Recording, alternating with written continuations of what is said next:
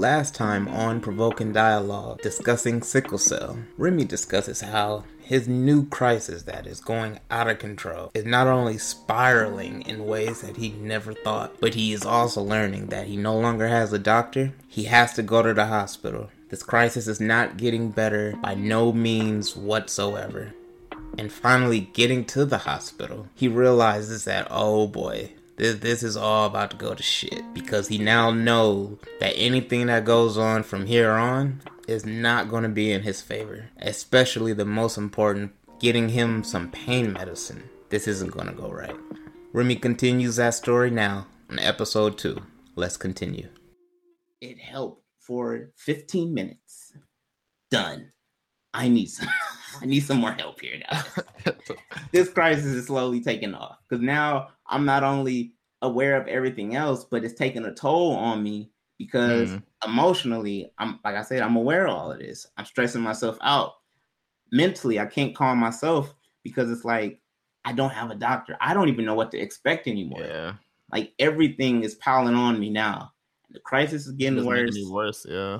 I'm getting more pain. And the more I stress myself out mentally, the more I'm unaware, the more emotional I am. That elevates my level of pain. So I came in, let's say, with a level of 4.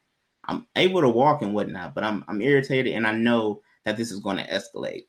And it can be managed within 24 hours properly if I get the right medicine and the right dosage. Nope. So that slowly turns into 6, 7. All right. Following day come. Like I said, that was the night before. Following day come, and this is when I realized, oh snap, I'm on a 24-hour default procedure. And 24-hour, like I said in the beginning, it's normally a 1 to 3 day procedure default. And those are based off of what medicine you gave to the person, what is needed for that person, and what do they regularly get. But I don't have a doctor listed. So with all of that information, it all goes out the window, because I don't have a doctor listed.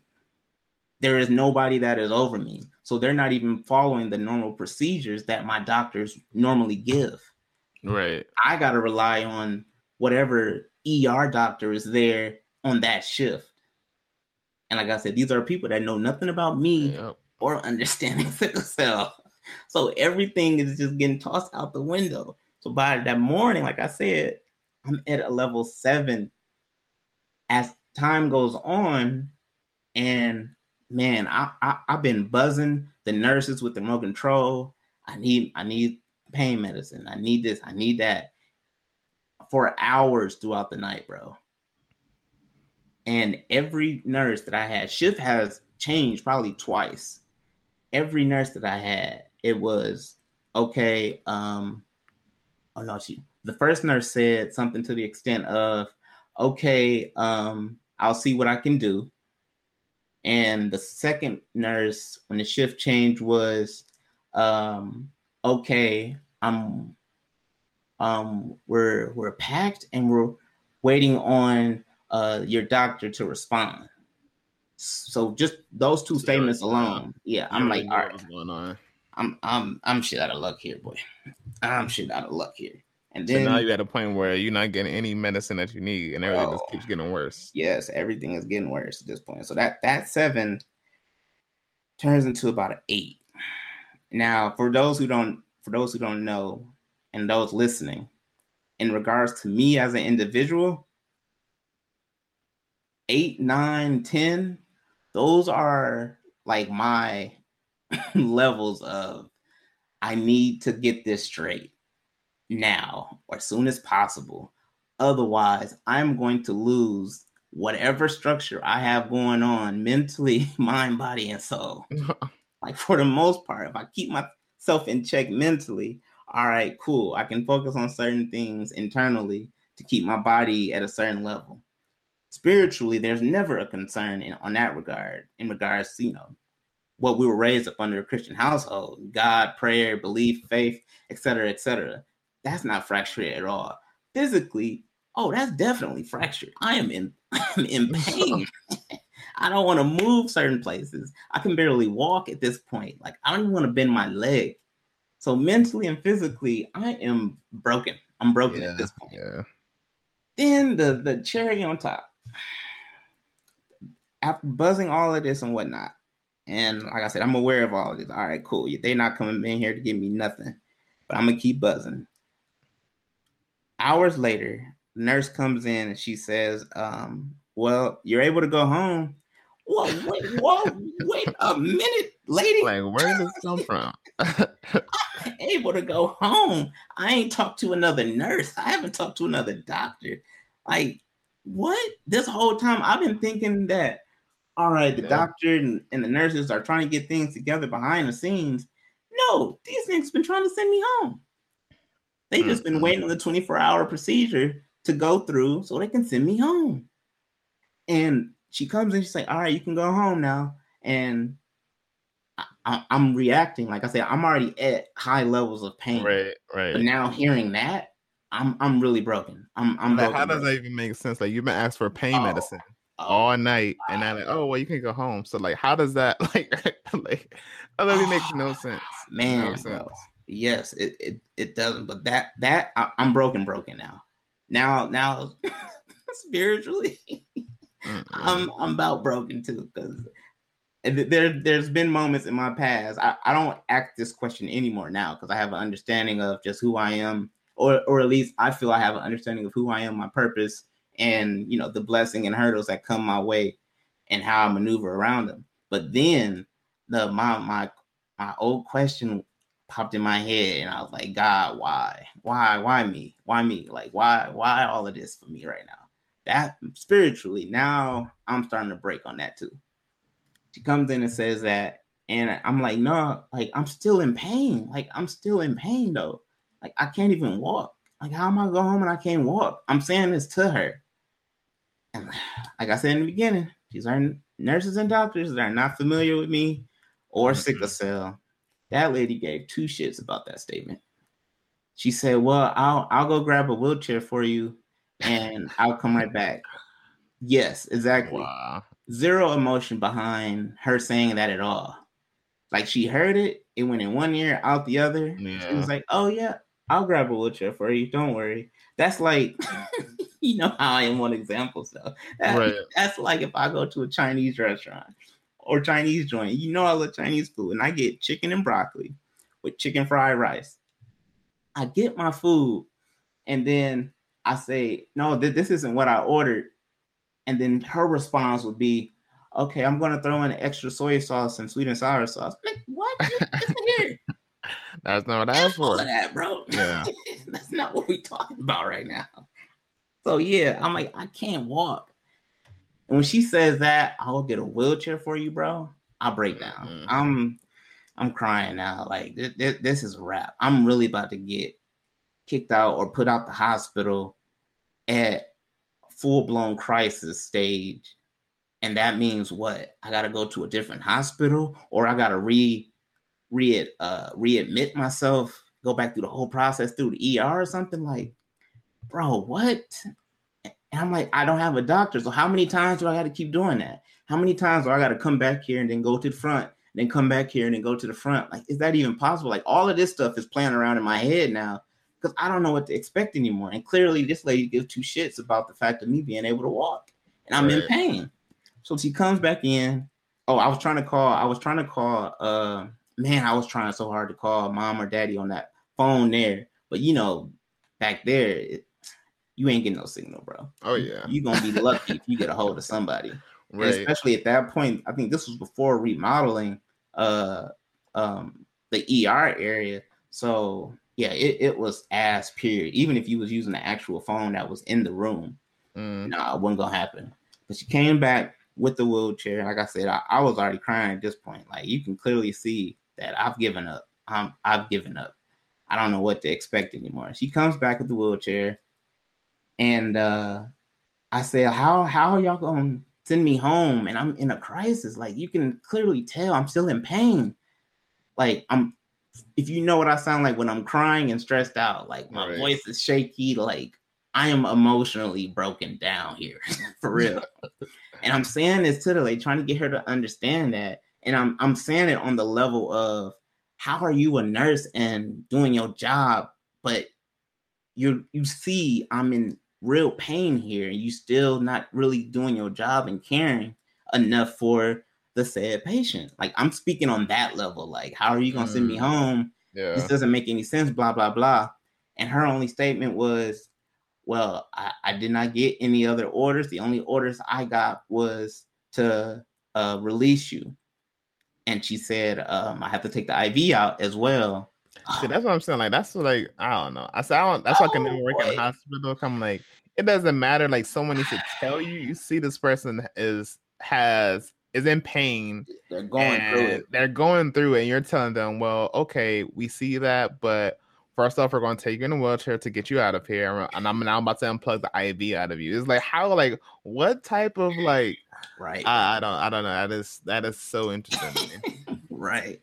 And I'm pretty sure for loved ones that care, and y'all hearing this story, I'm pretty sure y'all feel. So luckily no one was there in the moment when all this was happening. I'm pretty sure if anybody in the family was there while this was going on, that yes. So yeah. Oh, appreciate y'all. I love y'all too.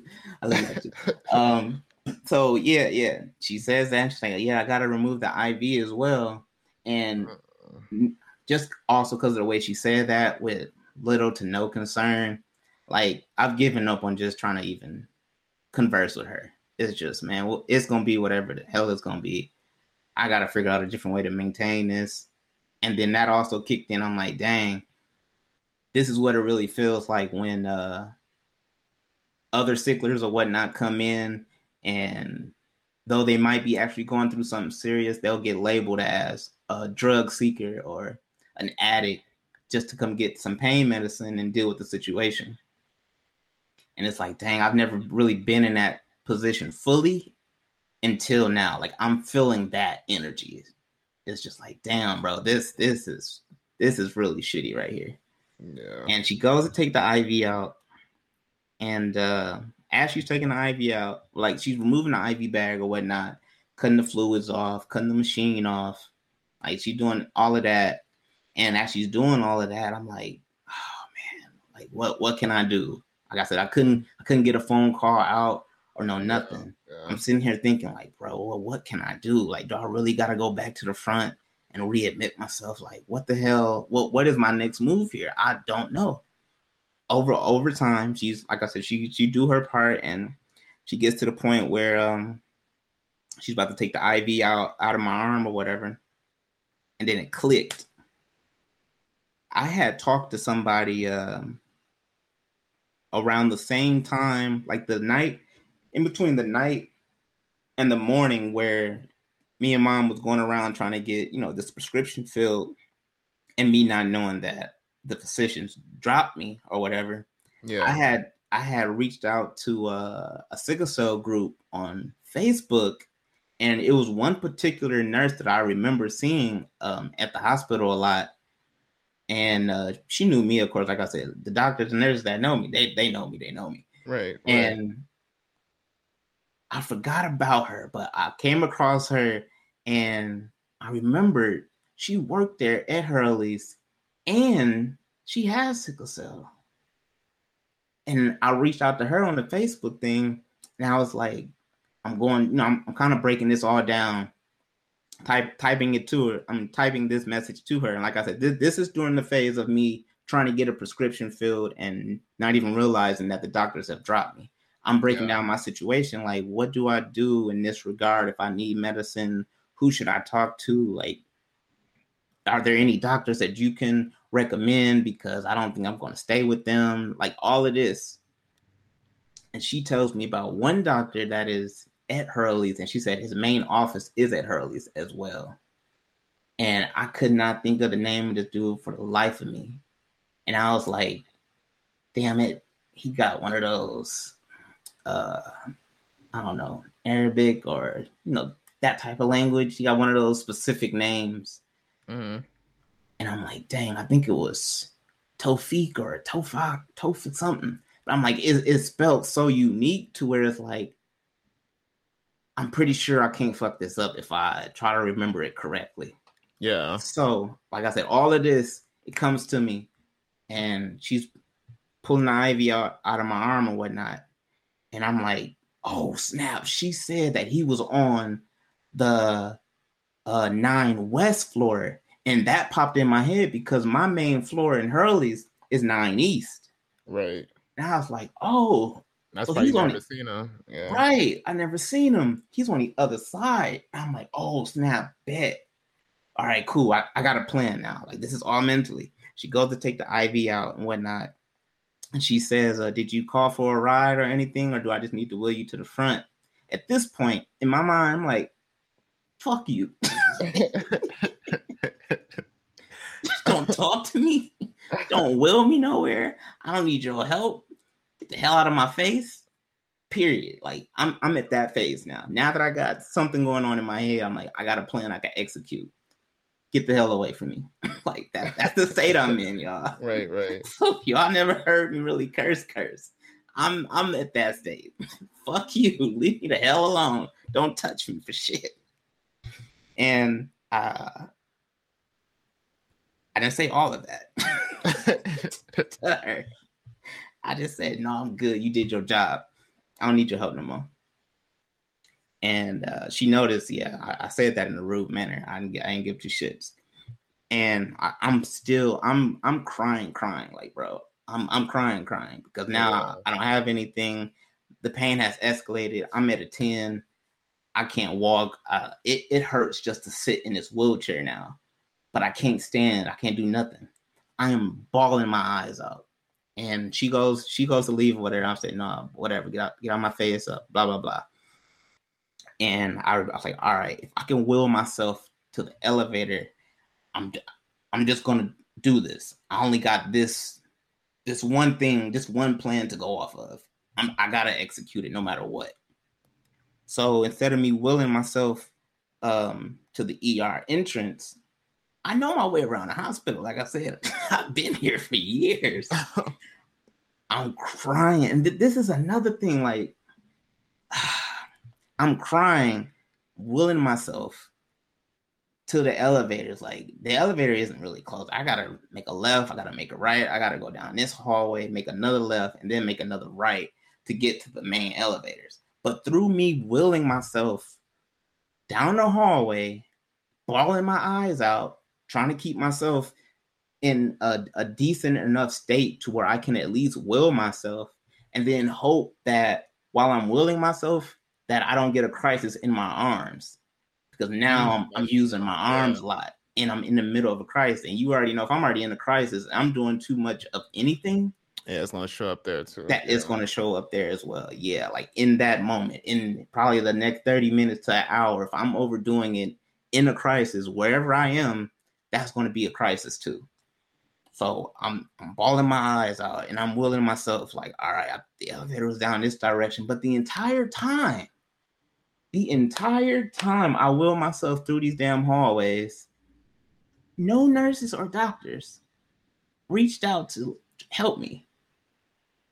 People walk by me while I'm willing myself. They ain't said nothing. Nothing, bro. I'm getting direct eye contact with some people. Nothing, bro. Like, nothing. I don't even know what my response would have been if that is the case, but still, just knowing the fact that y'all see somebody going through it and all of y'all just pretend like y'all don't even see it. Not even, hey, do you need a little help? Right. You need a little assistance? Not keeping the door open for me. No, nothing, bro. Mm-mm.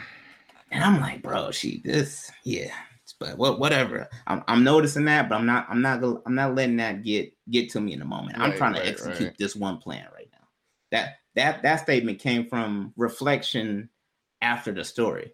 But yeah, I'm willing myself. I'm like, oh my God, I hope this dude is up there. I hope this information is still valid. I hope he's not somewhere else. I hope he's here today. Like, all of this stuff is, I am praying like, this gotta work. Please, just give me a hint of something that this is true and I'm going to get some type of assistance. So I'm bawling my eyes out, will myself onto the elevator. And I'm like, okay, 9, 9 West. I'm like, yep, it's the opposite of where I normally go. All right, cool. Now at that moment, when I hit the button, I'm trying to think of what's another backup plan.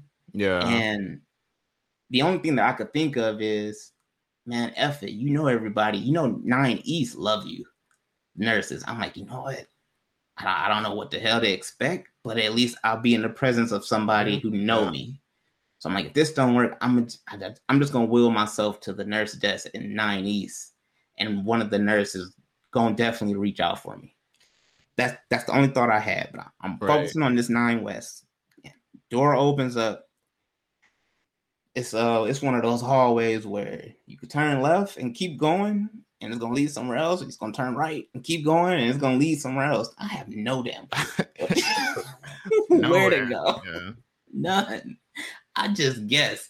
I went to one of those moments with Granddad. You know how Granddaddy be like, I want to give you the right hand of fellowship and shake your hand. Oh, right. Hey, I'm like, you know what? Righty tighty, lefty loosey. I'm right-handed. Granddaddy thing was right. I'm just gonna go to the right. I go to the right, go around the corner. I see a nurse that I still don't know if I'm in the right area. I don't see nothing similar to his name. No, nothing. I see the nurse's area. Thankfully, it was 2 people right there. And I said, "Is this?" I'm crying, so my voice is trembling and whatnot. I said, "Is this the area for Dr. Tofik? Like, do he work here?" And then she said, "Yes, this is his main floor, but he has an office in a totally different side of the hospital." And at this point, like I said, I'm crying. So I know while I'm crying in a high level pain, there's no other choice. This is going to get worse. It's going to keep getting worse at a rapid rate. At a rapid rate, this is going to keep getting worse. So I'm bawling my eyes out. I'm like, I got to see Dr. Tofik, da. I try to break the situation down to her as much as I could, but I'm in so much pain, I can barely give a full statement out. And I'm like, okay, I just need to see him. Could y'all please buzz him or something? Like, call him, please. And these nurses are actual human beings. Finally. They have emotions. They are real people that care about their job. What do you know? Who would have thought? And she says, okay. She's like, have you seen him before? I'm like, no, I just really need to see him now. Like, this is the only other thing I thought of. She was like, okay, well, I'll put you in this room right here, and I'll page him. And if he comes up, he comes up. If he doesn't come up, I can't leave you up here, on this floor, and you're not admitted or seeing anybody to be here. And I'm like, okay. So she wheels me in this room, and I'm waiting. But at this moment, I'm like, oh, snap. I can get a signal up here. I'm still bawling my eyes out. Pain is still increasing. I was already at a level 10. Like, this is going off the charts now to where I got to get this dealt with. Period. Yeah. I don't know what's going to happen anymore after this. Like, I'm really broken. But I'm like, oh snap! I can call Mama now. And hey, at this point, I need Mama now. I need somebody. Yeah. I need the mad black woman at this point. I know Daddy's at work at shop or something, but I know Mama for a fact. Oh yeah, Mama gonna definitely turn up. Yeah. But I know she's gonna answer the phone as well. I leave a voice message with both of them. She didn't actually answer the phone, but I leave a voice message. And before Dad actually called me back, Mom called back. It was just Mom called me back first, probably about 5-10 minutes before Dad did. Mama calls and she says, "Well, what's going to? Are you admitted?" Like, she don't know all of this, so all she know in her head is that, all right, he doesn't have a doctor anymore, but she know my main procedure. I don't normally call until I'm like admitted on a room, on the floor, a specific number, and let her know where we can go. And she said, so what's going on? Like, you got you a room or whatnot? And even with her knowing that I don't have a doctor, before I got out of the car, I was saying I wasn't worried before I got out of the car, because I'm like, I'm gonna see some nurses and doctors that know me. Like, I'm not tripping at all. And yeah, so she says, what's the room like? What's going on? And I say, Mama, it's a long story to this. I'm not admitted, but I really do need your help or your assistance right now. I'm on 9 West. I'm not on 9 East. Just take the elevator and hit 9 West. It's gonna open the other door on the elevator. And she says, "Okay, all right. I'm gonna call your daddy as well, and I'm coming up there." I said, "All right. I have no idea what she was doing, but nigga, I need the mad black woman at this point." Okay. So yeah, Mama ended up making it up here to this room before anything. And while Mama's in this room with me, you know what's funny actually? You know, I can tell Mama was already here because you can hear her heels in the hallway. Oh right, yeah, that's a dead giveaway. You can just hear I could tell. Like I barely heard the elevator ding further down the hallway, but I'm hearing them heels clacking. I'm like, oh yeah, that's Mama right there. And then she says, I'm Mama is different, bro. When something goes left and she don't rock with it. Mm-hmm. Mama, I can hear this because I'm like I said, I'm only one room away from like the actual nursing station, but it's a little gap or whatever. And I can hear Mom say, I'm here for my son. He said he on this floor. Where is he at? Where is he located? Why the doctors ain't seeing? Like Mama is already going off on the lady. You already know. At the I nurses. already know. I can hear her going off, and in my head, I'm like, "No, not them, not them. No, wrong people. They're on my side." But all I could do was just yell, "Ma, Ma," and she hears me, and she ignores them and just come back here. And she's saying, I can already tell Mama was bawling her eyes out. Her eyes is already red. Like I said, I can already hear her going off on the other ladies at the front desk. I'm gonna get in. I'll break down the whole thing to her. You talking about mad black woman? Nigga. This was a whole nother level that I was like, you know what? I might need daddy because I can't control this. Oh Lord. I don't know where this is gonna go. And Mama is ready to let it go on anybody. Right. I'm like, I can't control that level of energy. The only person I can think of is daddy. But yeah, so she's in there with me now. She's tripping out about this whole story. And not too long after she get there, doctor, I hear, I'm gonna leave that part out because I don't want to be disrespectful. I said Arabic the first time. I don't know the actual, term or what. I don't want to be incorrect and come across Middle Eastern, sir. My brother. Middle Eastern. There we go. Also, if I'm wrong, blame him. Middle Eastern. Middle Eastern. I hear that accent. I can hear that accent. Like he's talking to the nurse, and just the way he's speaking, I'm like, oh, I bet that's him. Because I haven't heard no other voices or nothing. Like there's nobody else in these other office. So the voices I was only hearing was from the nurses at the front desk and Mom by the time she got up there. But now I'm hearing that, and I'm like, oh, I bet that's him. I hope this is him. I hope he's able to help me. I hope he's able to do something. I have nothing. I don't know what to expect. He gets in there, and Mama already still at the same level. She tries to give him the story that I gave her, like what I'm giving y'all. Right. Oh no, but Mama delivering it in mad black woman phase ×2. And I'm like, bro, we need him. He's on my team. I was like, no, Mama, I got it. Mind you, through all of this, I am still in pain. I am still hurting, bro. I'm still crying. I was like, no, I got it. And I break it down to him. And as soon as I finished telling him everything, first thing he did, the second thing, he said a statement, and he said, no need in having, he said in the accent, but no need in having these nurses that are not willing to do their job. Then he kicked the little, that little edge of the bed. And when you go to the clinic and they got that little foot thing before you stand on top of the bed. I mean, not stand on, but get on the bed. Yeah. Kick that part. That boy was solid metal.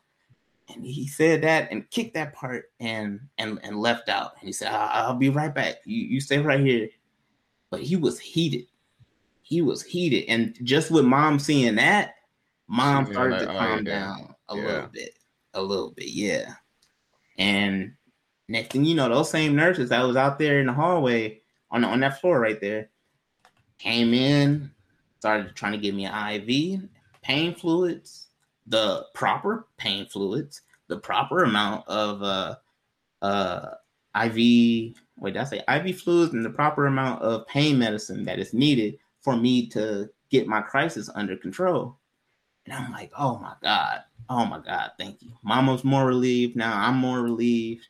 I'm still trying to maintain. So even though I'm getting my pain medicine and getting the hydration that is needed from the IV, I still gotta try to keep my body at least at a neutral state, or I gotta try to control it more because I'm already off the charts.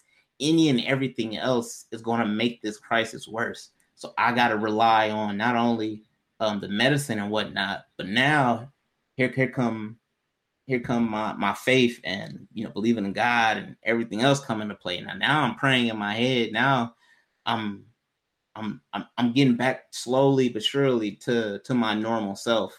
Within those next 30, 45 minutes, I finally reached enough to where at least a lower state enough to where now I can kind of bring a little bit of humor and more sarcasticness back into the room for mama. Because I can see I'm good, but mama's still, she's still there a little bit. Right. But now, now my normal self is starting to come back into play.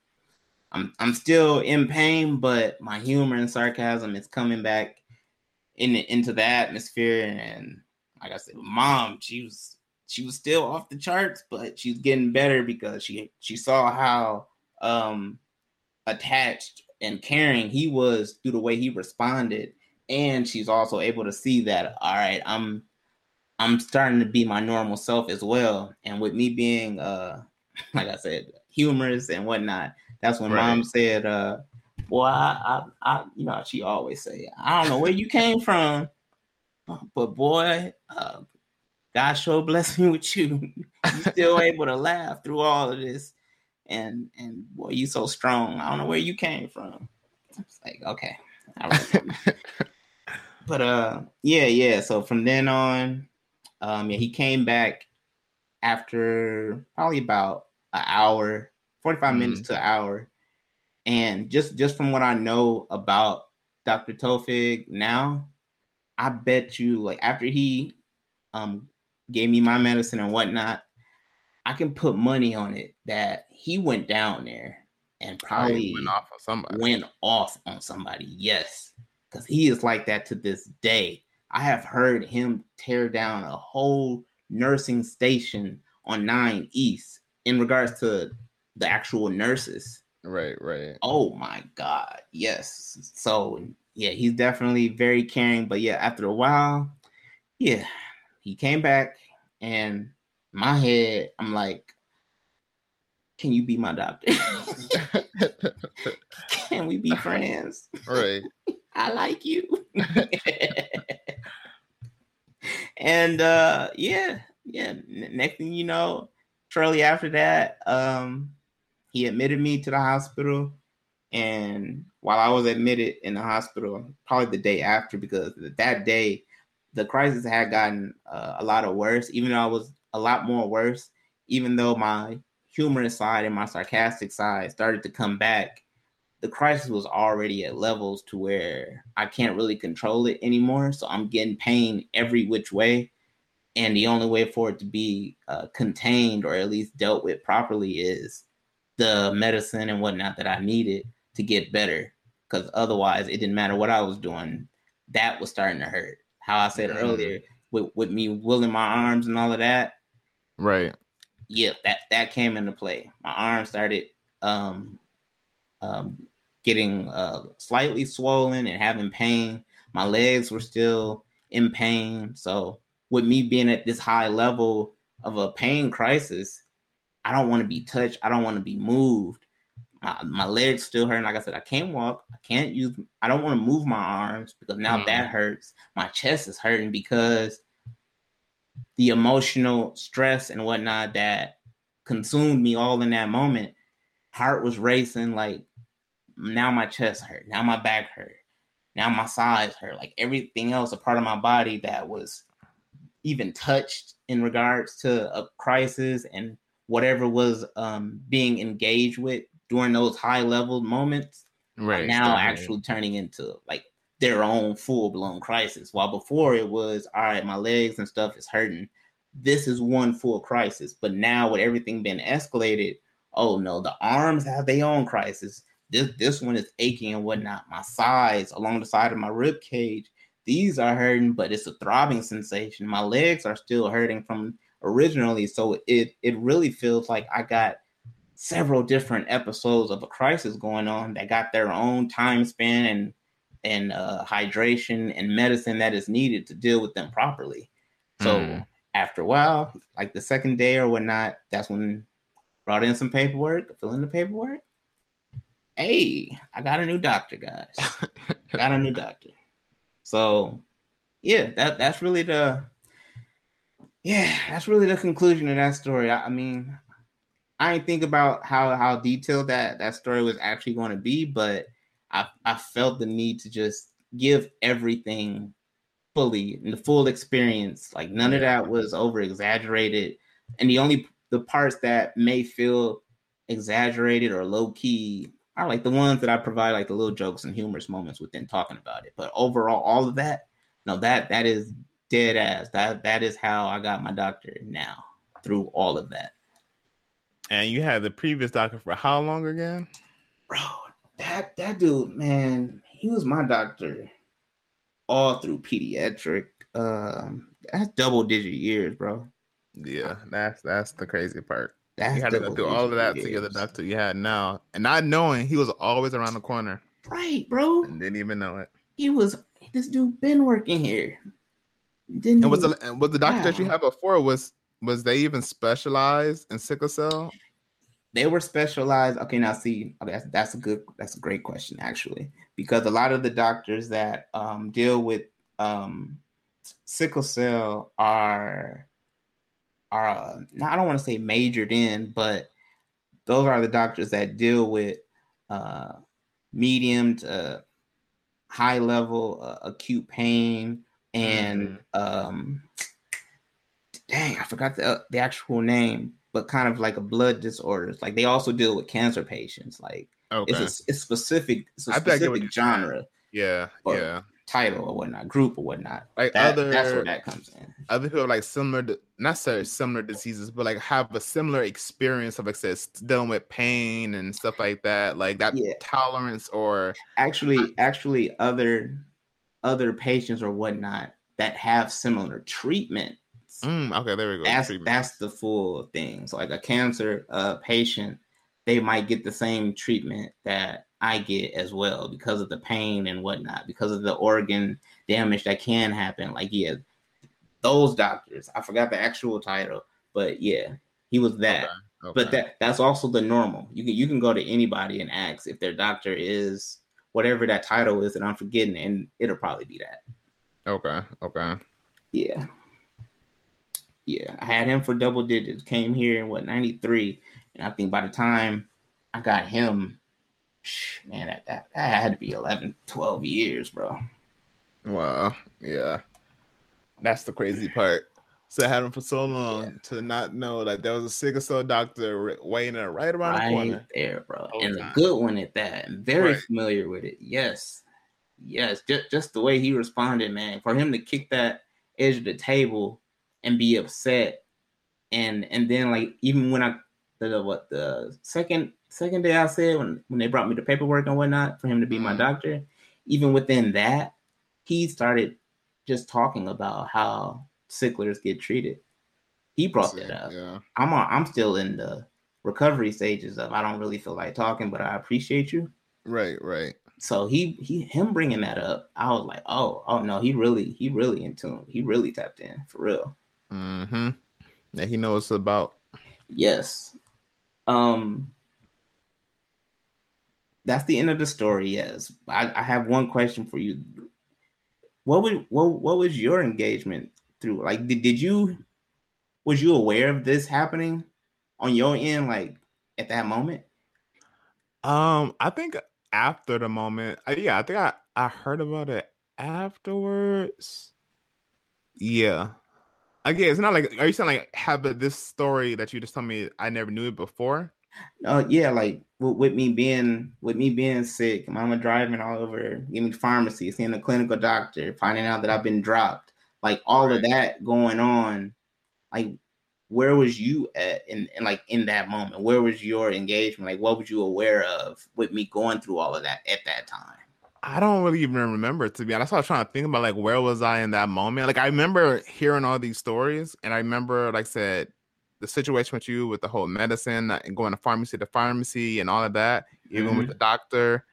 I think I found out. I just feel like for me, I found out the last minute type of situation where like it already done happen, but like I think because either for me, because most of the times I was either in school or something around there, or I was gone.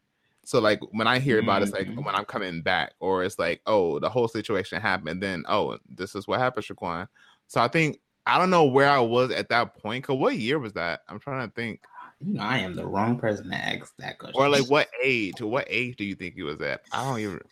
Oh Lord! All right, I got Medport put in just 6 years ago. I had to be. Oh wait, you know what? That was probably I was probably 27 or 28.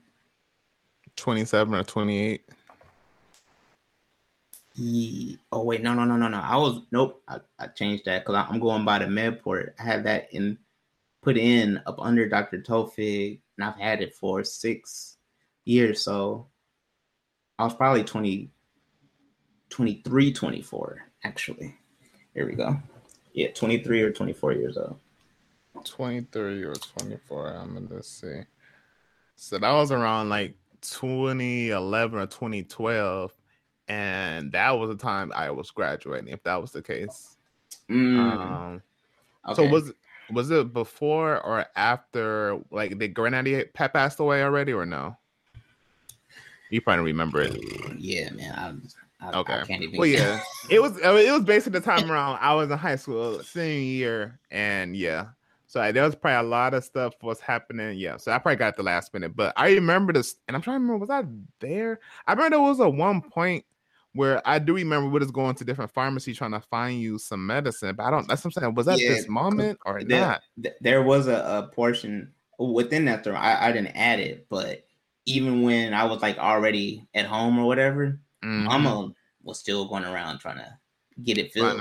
Yeah, and that's what I remember. I remember at some point I was going around trying to find you a mess at different pharmacies. I remember we ended up going to I think even one point your whole pharmacy's changed to like this place on like Clyde Road that wasn't even like a regular pharmacy. It wasn't a Rite or Walgreens anymore. It was this little pharmacy here for some reason where you can get your medicine from.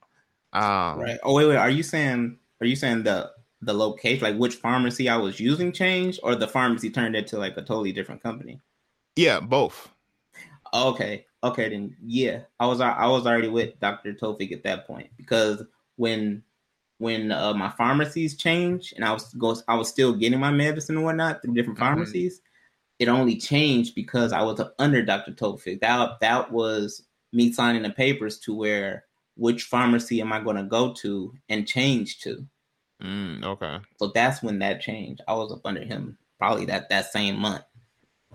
Okay. Yep, yeah, that's when that happened. Okay. But yeah, I do remember the conversation. But they were like, "Oh, well, something like what Mookie." They were like, I just remember mom and them being pissed off about your doctor, and like that's not your doctor anymore, and stuff like that.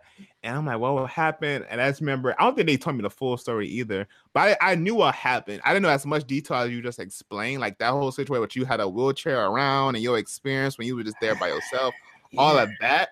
I would say I didn't know in terms of that detail, but I guess for me, the story that I knew of, like there was a situation where you went to the hospital, you went to the ER, they wouldn't accept you for a moment. Then when you got there, they try to kick you out. And then I know your doctor at that time basically was not basically just kind of just terminate you in a way. Yeah, and because that was the same doctor that y'all was still seeing. Like his partner was also your main doctor. Right. Yeah, exactly. His partner was our main doctor. So that's what I remember hearing. And then you had to find a new doctor. But the whole details of everything, like how you just explained, I think this is my first time hearing it to this level of detail. But I knew the highlights. I knew the main points. Gotcha. But all the details, I didn't know that. Yeah. This might actually be my first time sharing that full story outside of mom and dad. Well, probably to dad. I think I probably shared the full story one time with dad, and I didn't with mom because I didn't want to stress mom out, her knowing all of this. Cause that's what I was thinking in my head. I'm like, dang, like where was mom and dad them at this situation? Come on, if they was there, it would have been lit. Like if you like the moment you said the nurse came in and was trying to give you a wheelchair and take you go while you asking like for pain medicine. Like I'm like, if somebody was there, that wouldn't have happened like that. They was already at work, and this was during the day, and like I said, I couldn't get no signal to call anybody anyway. Right, I had to just rely on whatever it was going on in the moment. I said that's a testament to that whole situation. And say you like okay, like so I'm glad you start to like think quick on you and feel like oh shoot, like what I'm about to do because they are legit about to put me out. Bro. And said the last moment you like that doctor and said find your way back up there and the rest is history. But that's some crazy situations to be in. That's some situations. Yeah, and for those of us that's wondering, like, all right, if none of that would have happened, like, what would have ended up happening on the negative side of things? Like, with the crisis escalating so much and at a rapid pace like that, it's doing more damage to my body than anything. So imagine, like, say a part of your body is getting injured. Let's say with a hammer and hitting your leg. All right, the body is aware of that and is able to understand. All right, this is pain, blah blah blah, and it's also aware of the fact that all right, we also got to heal this now because of the inflammation, the swelling, or whatnot. But now multiply that by a leg, another arm, a chest, a side, the back of your head. Like the body is in a state of, oh my God, what the hell is going on? And oh my God, we got to work overtime to get this better. And this is, it all still starts within self. And I'm only saying that in regards to the heart, because this is dealing with blood. Something like that could have easily turned into a stroke, a heart attack, nerve damage, which I do have nerve damage, and other things of that caliber. So with me not being able to deal with that properly, everything would have been out of control. And there was a chance of me dealing with something else that probably could have been a permanent issue on my life, disability wise, and or just ending. So that's where that goes to play in regards to the negative side of things. So I guess one big question I would say is like from experiences like that, what would you say is one of the biggest like misconceptions people hear or think about when people with sickle cell? Like what's one of the biggest ones that you can think of? Or something you want to let people know about sickle cell? Oh no, I'm answering that first one because that is huge, and still takes effect to this day. Is the fact of even like with that nurse dealing with me and not giving two shits about me being in pain and still taking the IV out, still going through the process of letting me go, whether or not she had orders to do so, there are still other nurses and doctors that I have came across on multiple occasions that know my whole procedure and what I'm supposed to get, but yet will be complete assholes and not give it to me or give me the smallest fraction of that amount only because they already got the notion or idea or way of thinking that, all right, he's one of the other few sicklers that have came in here and he just wants some pain medicine. Oh, he's an addict. Oh, he's just addicted. That's what it is. Oh, he's only here because he done took all his own medicine at home, or he probably done sold them all, and he think he gonna come here and do the same thing. And they act on that thought. They act on thinking that way. So with them thinking that makes it hard for people who are actually going through like a situation like that. So with her doing that, who knows? Even if she says she got the actual procedure or the request or whatever, the instructions from another doctor to say do this, that could have been a lie. She could have just been an asshole just because of that. Because I've come across that a lot. A lot of people think that because I deal with sickle cell on a regular basis that I'm only coming to the hospital just to get the pain medicine. I'm only coming to the hospital because I'm an addict. I can't get it nowhere else. It's like, bro, that's not everybody. Of course, all it takes is one or two bad apples, and then we all get this image, which we do. But no, that's the biggest portion of that. Like, they think we're all addicts, and when at the end of the day, we have to, like, not have to be an addict, but we have to take medicine to help our situation. There is no other option, bro. We can sit there and now, mind you, there are different ways of managing our health and moments when we're actually in a crisis that can be herbal or more natural or whatnot. But for the most part, depending on the person, their specific sickle cell issue and how they deal with it, all of that is different per individual. So we have no choice but to take the medicine that is provided. We don't want to be in pain all the time. If we had the choice, if I had a choice, I would have been throwing all them in the trash, flushing them down the toilet. Yeah. I still got clear memories of the first time I started taking high-level medicine. Clear images. I ain't never thrown up that bad. I ain't never been sleep that long and still like out of it in my head. Like, I remember all of that. Yeah. So they think that that's something that we're choosing to do, like it's recreational. Nigga, no. we got to deal with this, bro. Yeah. We got to. Y'all got to do better, like health-wise. Mm-hmm. And it's even harder for people who don't have like actual family or friends to have that support. Right, exactly. Because there's even family or friends that put that on people in their own personal life. Right. And then you wonder why some of them give up so easily. Why they stop caring.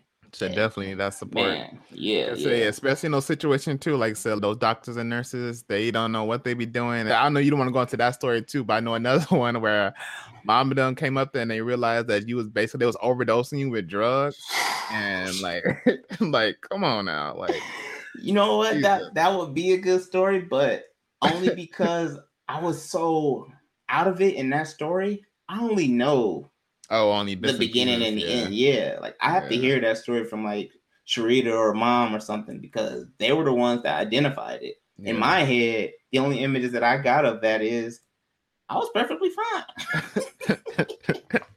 But clearly I wasn't. It was in there pumping me up like I was a freaking gerbil or something. Mm-hmm.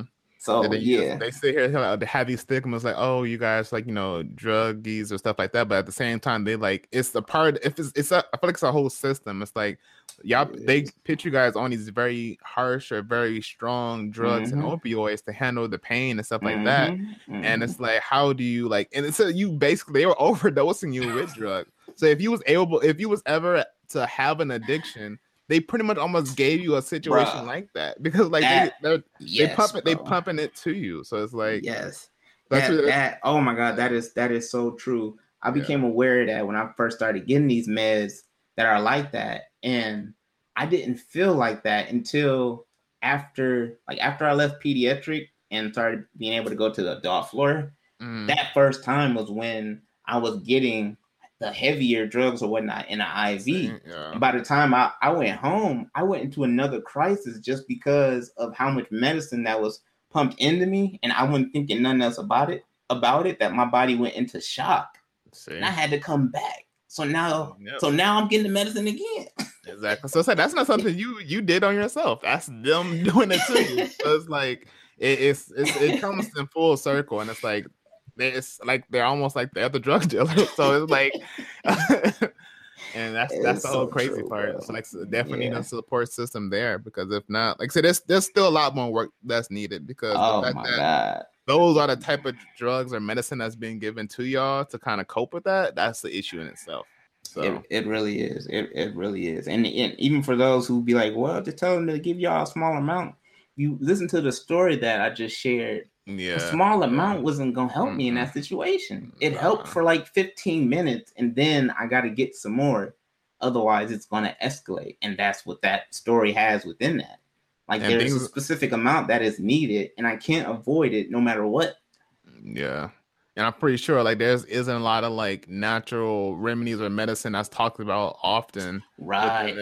At all either. So it's like all they know is that it's like opioids and those stronger drugs. So it's like they don't even talk about some of the stuff that could said naturally derivatives that can actually help out. That's not even really talked about or like really investigated into. Like I said, there's still so much work that still is needed. So much. And you know what? For you to mention that, I talked about that in the sickle cell meeting that I talked about a few days or a week ago or whatever. I mentioned that and with the doctor and the people that were there, and they were saying, even the doctor said this. He said, yeah, a lot of people don't even look or go that route in regards to natural herbal medicine. They go by what they know medicine wise, chemically, science wise, laboratory wise. Yep. They're not even taught that in their classes of when you're going to be a doctor or whatnot. Oh yeah. They touch on it, but they don't teach that. They teach more on the medicine side, the pharmaceutical side. Exactly. They push that. Like, it's not even taught. And I've even heard that from people in the ambulance and talking to people. Like I say, every opportunity I get, no matter what the crisis is, I'm trying to pull some value out of something, some way. So even when I be in the back of an ambulance truck with somebody and I ask them, are you familiar with sickle cell? They be honest, yes or no. Either way, if they lying, I know. You can tell. Yeah. I'll have a follow-up question that they can't really answer.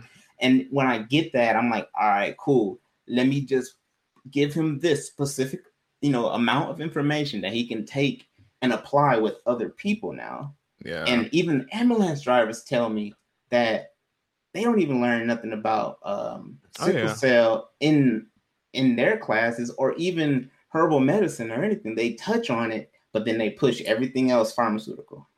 Yep. So that's a whole nother conversation I would love to get into about natural medicine and remedies versus pharmaceutical. It's the business. I'm sorry, it is business. They need people to come to the hospital for a reason. So of course they're not going to tell you treatments that can actually probably cure you. But yeah. Uncle Sam want his money too. Yeah. Right. And I'm thinking about it too, like how you just said before, like they grouped you before with your previous doctor. That was a doctor that specialized in other, you said similar things or whatever. And they probably said for doctors that don't even know what sickle cell is, they probably treated you as someone that has someone like cancer and stuff. They probably wasn't even give you medicine that should be given to cancer patients. They're like, oh, they don't know what sickle cell is. So like, let me try this out with them and see if this works or not. And that's what I'm saying. Like, so it's like, that's how it is to this day. One of the main medicines that they give to sicklers, like not pain medicine, but just in regards to maintaining the blood and stuff going on internally. Yeah. One of the main medicines that there is popular now that they recommend for sicklers, it came from a derivative or a version that they normally would give for cancer patients. And that's how it became popular for sickle cell, because it's like, all right, it's helping this, and this, and this, but it's also a 20% increase in regards to helping the blood. So let's give that to them, because all the other ones were like a 10, 15%, but it's really a cancer medicine. But how do you even get sickle cell? Like, is that like, Yeah, Um, how rare is it, or how common is it, and ooh, like how do people get it? rare. Okay, how rare is it? And okay, now in a question like that, I'd like to give like specific percentages as an answer, but because I don't know that right off the top of my head right now, I don't even want to Yeah. estimate what that percentage is. But for the most part, you can say that it is really just within the African American community or African period, just the Black experience overall. Not strictly limited to, but for the most part, even in the conversations that I've had with doctors or other people of other races that also may have sickle cell or know nothing about sickle cell, and maybe just rude and disrespectful on all levels, I have heard other people also say, "Oh, that's the Black disease." I've heard that to my face over the Wow. phone, like in moments where I should not have heard it, but to to an extent, I mean, it's kind of a factual statement. So it's like it's primarily African Americans are impacted by it. Yes, definitely. Now, how to get it? Okay, so I have sickle cell anemia SS. That is full blown sickle cell in regards to when I'm in a crisis or even moments when I have extreme anemic moments or anemia moments where in regards to me being tired, fatigued, or whatnot, anything that I go through can hurt or harm or just an impact organs, bones, the vessels themselves, skin, like everything within the body. That's full blown. Like any and every part of me can be damaged, has the potential to be damaged permanently, and continually broken down like as a cycle. So like say if it's in bones, and I'll use my hip as an example in regards to just my bones that slowly over time they'll kind of take damage in regards to not receiving the oxygen that is needed properly. So they may deteriorate over time or be brittle and whatnot. But in order for anybody to even have sickle cell, at least for me in regards to sickle cell anemia SS, one parent has to have the trait and the other parent must have the trait as well. Two traits make a 25% chance of a sickle cell child. So 25. 25%. And then what exactly the trait? 'Cause I also have the trait. So like what's the difference from like the sickle cell trait from the full-blown disease, and like do people with trait also have like crisis and things like that Ooh. happen to them? All right. So I'm gonna answer those backwards.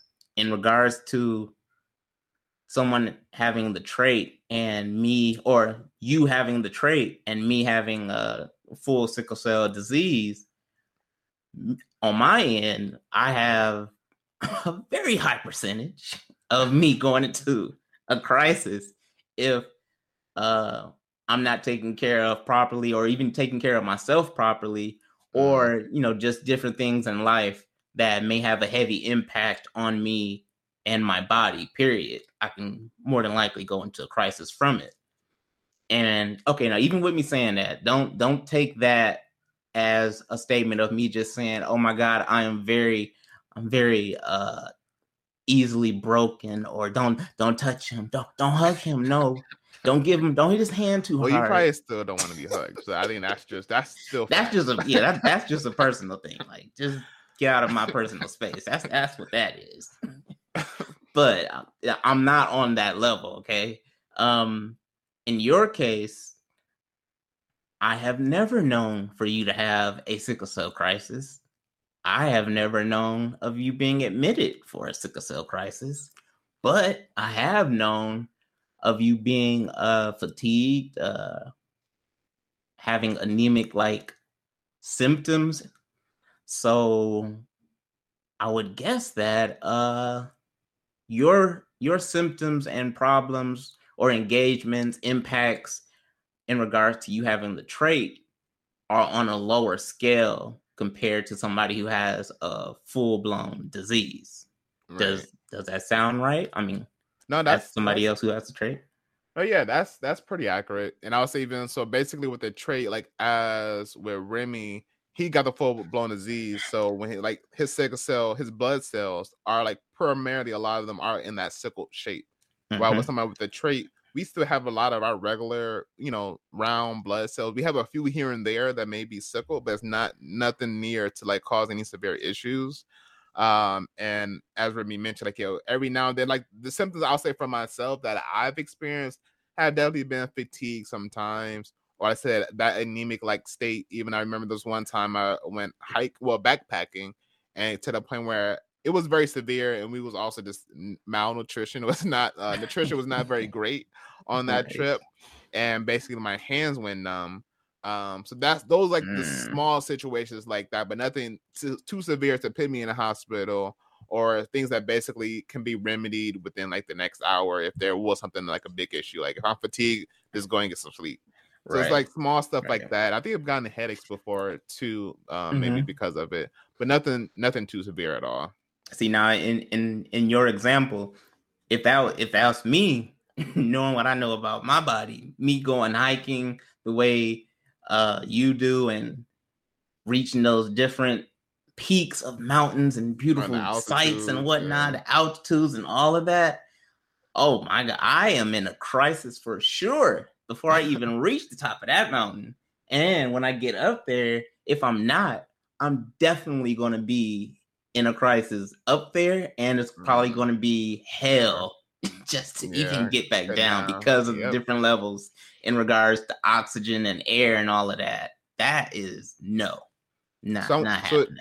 So then is it difficult too for you like when like getting on airplanes? Because that's the whole situation altitude too. Okay. Airplane, now I'm happy. See, I can answer this confidently because there was a point where I did not want to get on an airplane. At least me personally, like as an adult, though, okay, younger, parents taking care of you and flying all over the world or whatnot in regards to having a parent that's in the military as well. The stories that I've heard in regards to that were never like, oh no, you never really had a crisis, blah, blah, blah. But with me growing up as an adult, my fear was I am not getting on a single airplane to do anything because I know the oxygen levels are very different up there. And then I started hearing the fact that on airplanes, it's also very cool on the inside. And I was like, heck no, what do I look like going into a crisis in an airplane in the sky? What? There's no hospital in the sky. This is about to be hell from the time I go into a crisis to the time I land. And I didn't even want to leave the hospital that I am so used to the point to where the doctors know me, the nurses know me, and everything. And you might understand that statement if you listen to the last episode. But I conquered that fear and went to Atlanta for a sickle cell convention. And the only thing that I did notice was, okay, yes, it is cool in the airplanes for me. Going from Michigan to Atlanta, it was good.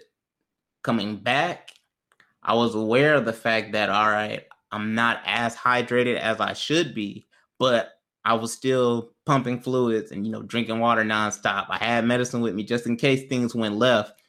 And halfway from Atlanta coming back to Michigan, I started to feel a crisis slowly approach. It wasn't bad, but I can feel it like in my ankles and my legs and whatnot. And that's probably also because it not only is it cool in the airplane, but I had on ankle socks and probably some jogger pants. So the lower area of my skin was actually showing, and that cold air was hitting it directly. And by the time I landed, I was still good though. I just knew I got to go home, take care of myself, and get some sleep because there's a crisis coming in. Okay. Okay. Yeah. Was that just one question? I feel like it was two. I think that was, I can't even remember You said myself. airplane. No, it was just the airplane. It was just the airplane. Okay. Well, yeah. So things like that I got to be aware of for sure. Okay.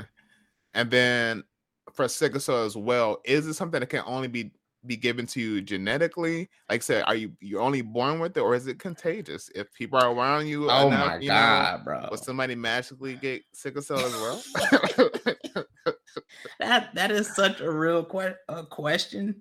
In middle school and high school, like especially around 9th, 10th grade, people would also find out, of course, that I have sickle cell, and it was probably also noticeable due to my eyes being yellow, jaundice, and whatnot.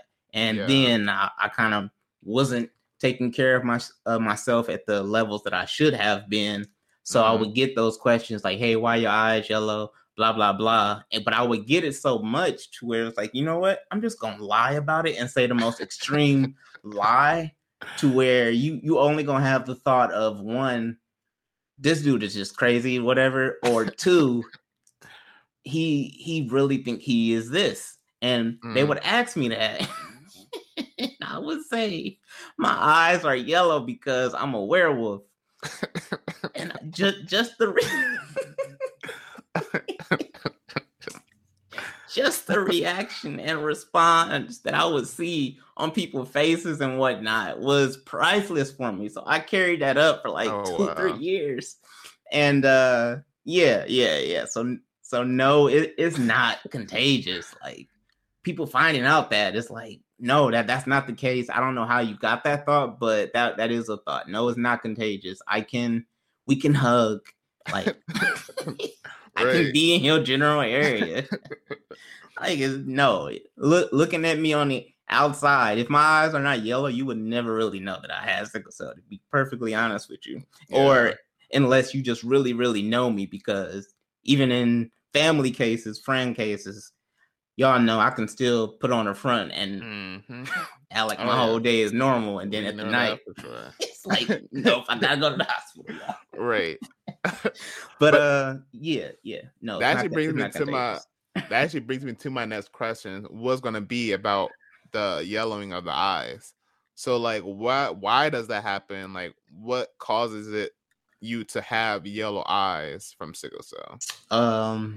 Okay, to avoid the scientific specific answer is just my body not being in the proper state that it should be in regards to sickle cell, having sickle cell anemia. So knowing that, all right, if my body is not hydrated on the levels that it should be for my blood cells to act properly, or even not just being hydrated, just my blood cells have to be at a particular level for me to even just function properly on a normal basis. Otherwise, let's say the wrong impact or something in regards to just doing something, or an emotional state, whatever impact, if my body is not suitable to receive that said impact, then all right, my blood cells are going to act up and things are going to start showing the symptoms or whatnot, the pain, the clots,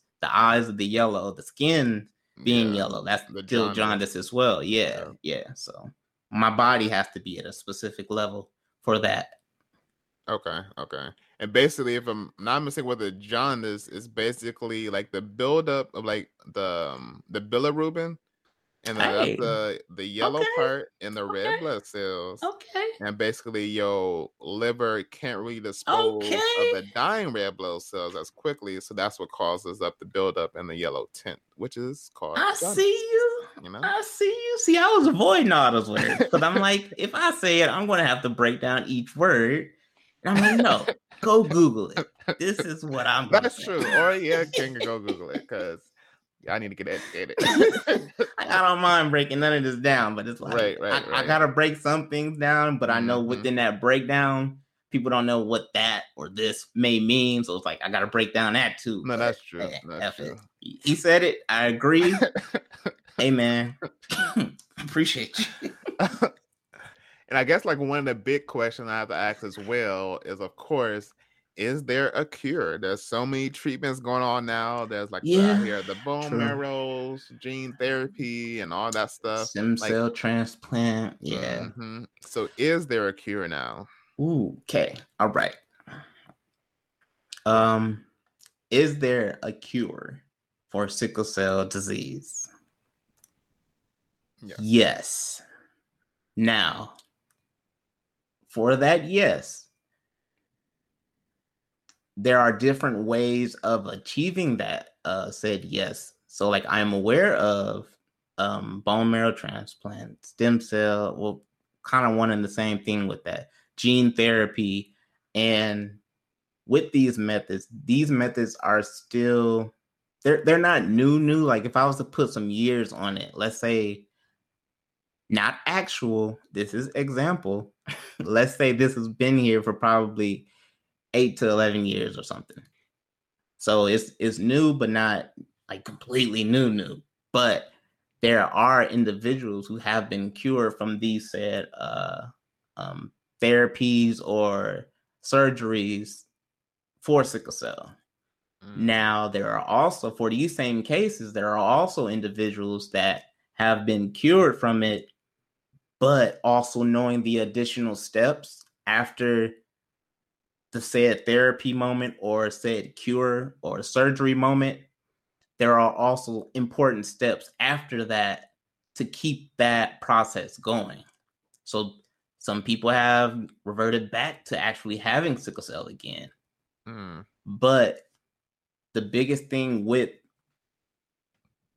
these therapies or surgeries is the fact that not only are they still new, but since they are kind of new, they are very risky for the said individual. Not necessarily just due to like, okay, the surgery is going wrong, dead. Oh my God, what happened?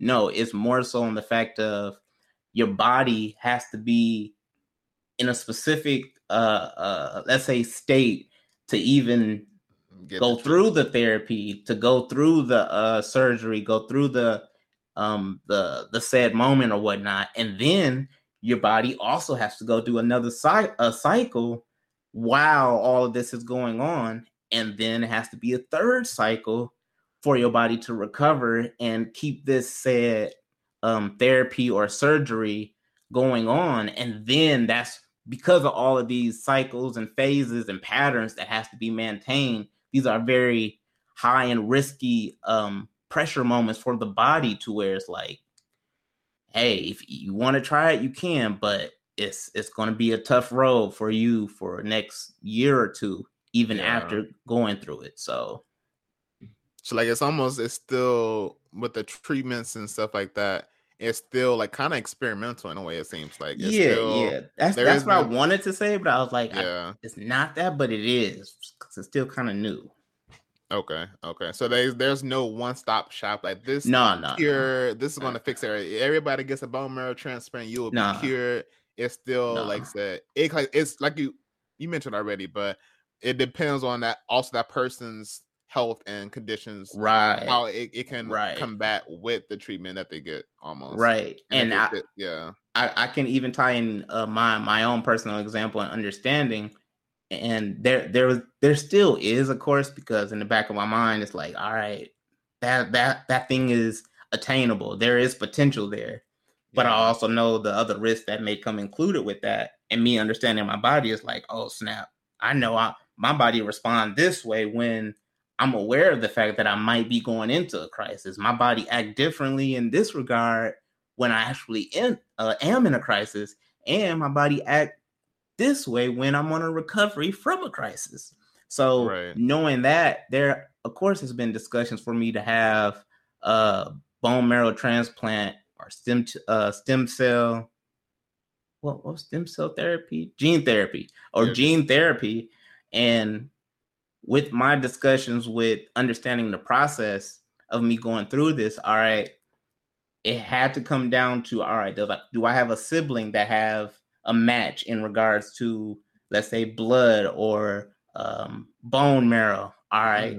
If they do, how much of a percentage, like where exactly is that match? Because if things are not equaling up properly, I can still risk it and try it. But like I said, the body has to go through its own acceptance or phase or cycle, even just to get that.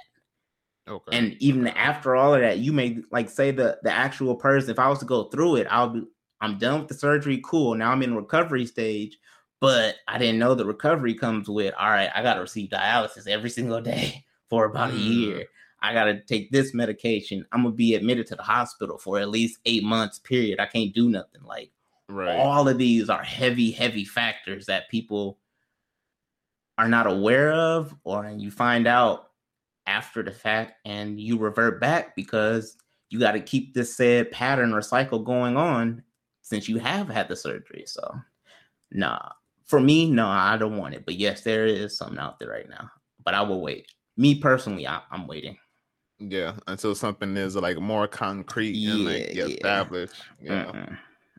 Cause we ain't about to risk no experiments happening. What happened to Luffy? Well, he was just fine, a minute ago, and now, he's, I don't know. He's no, bro. No.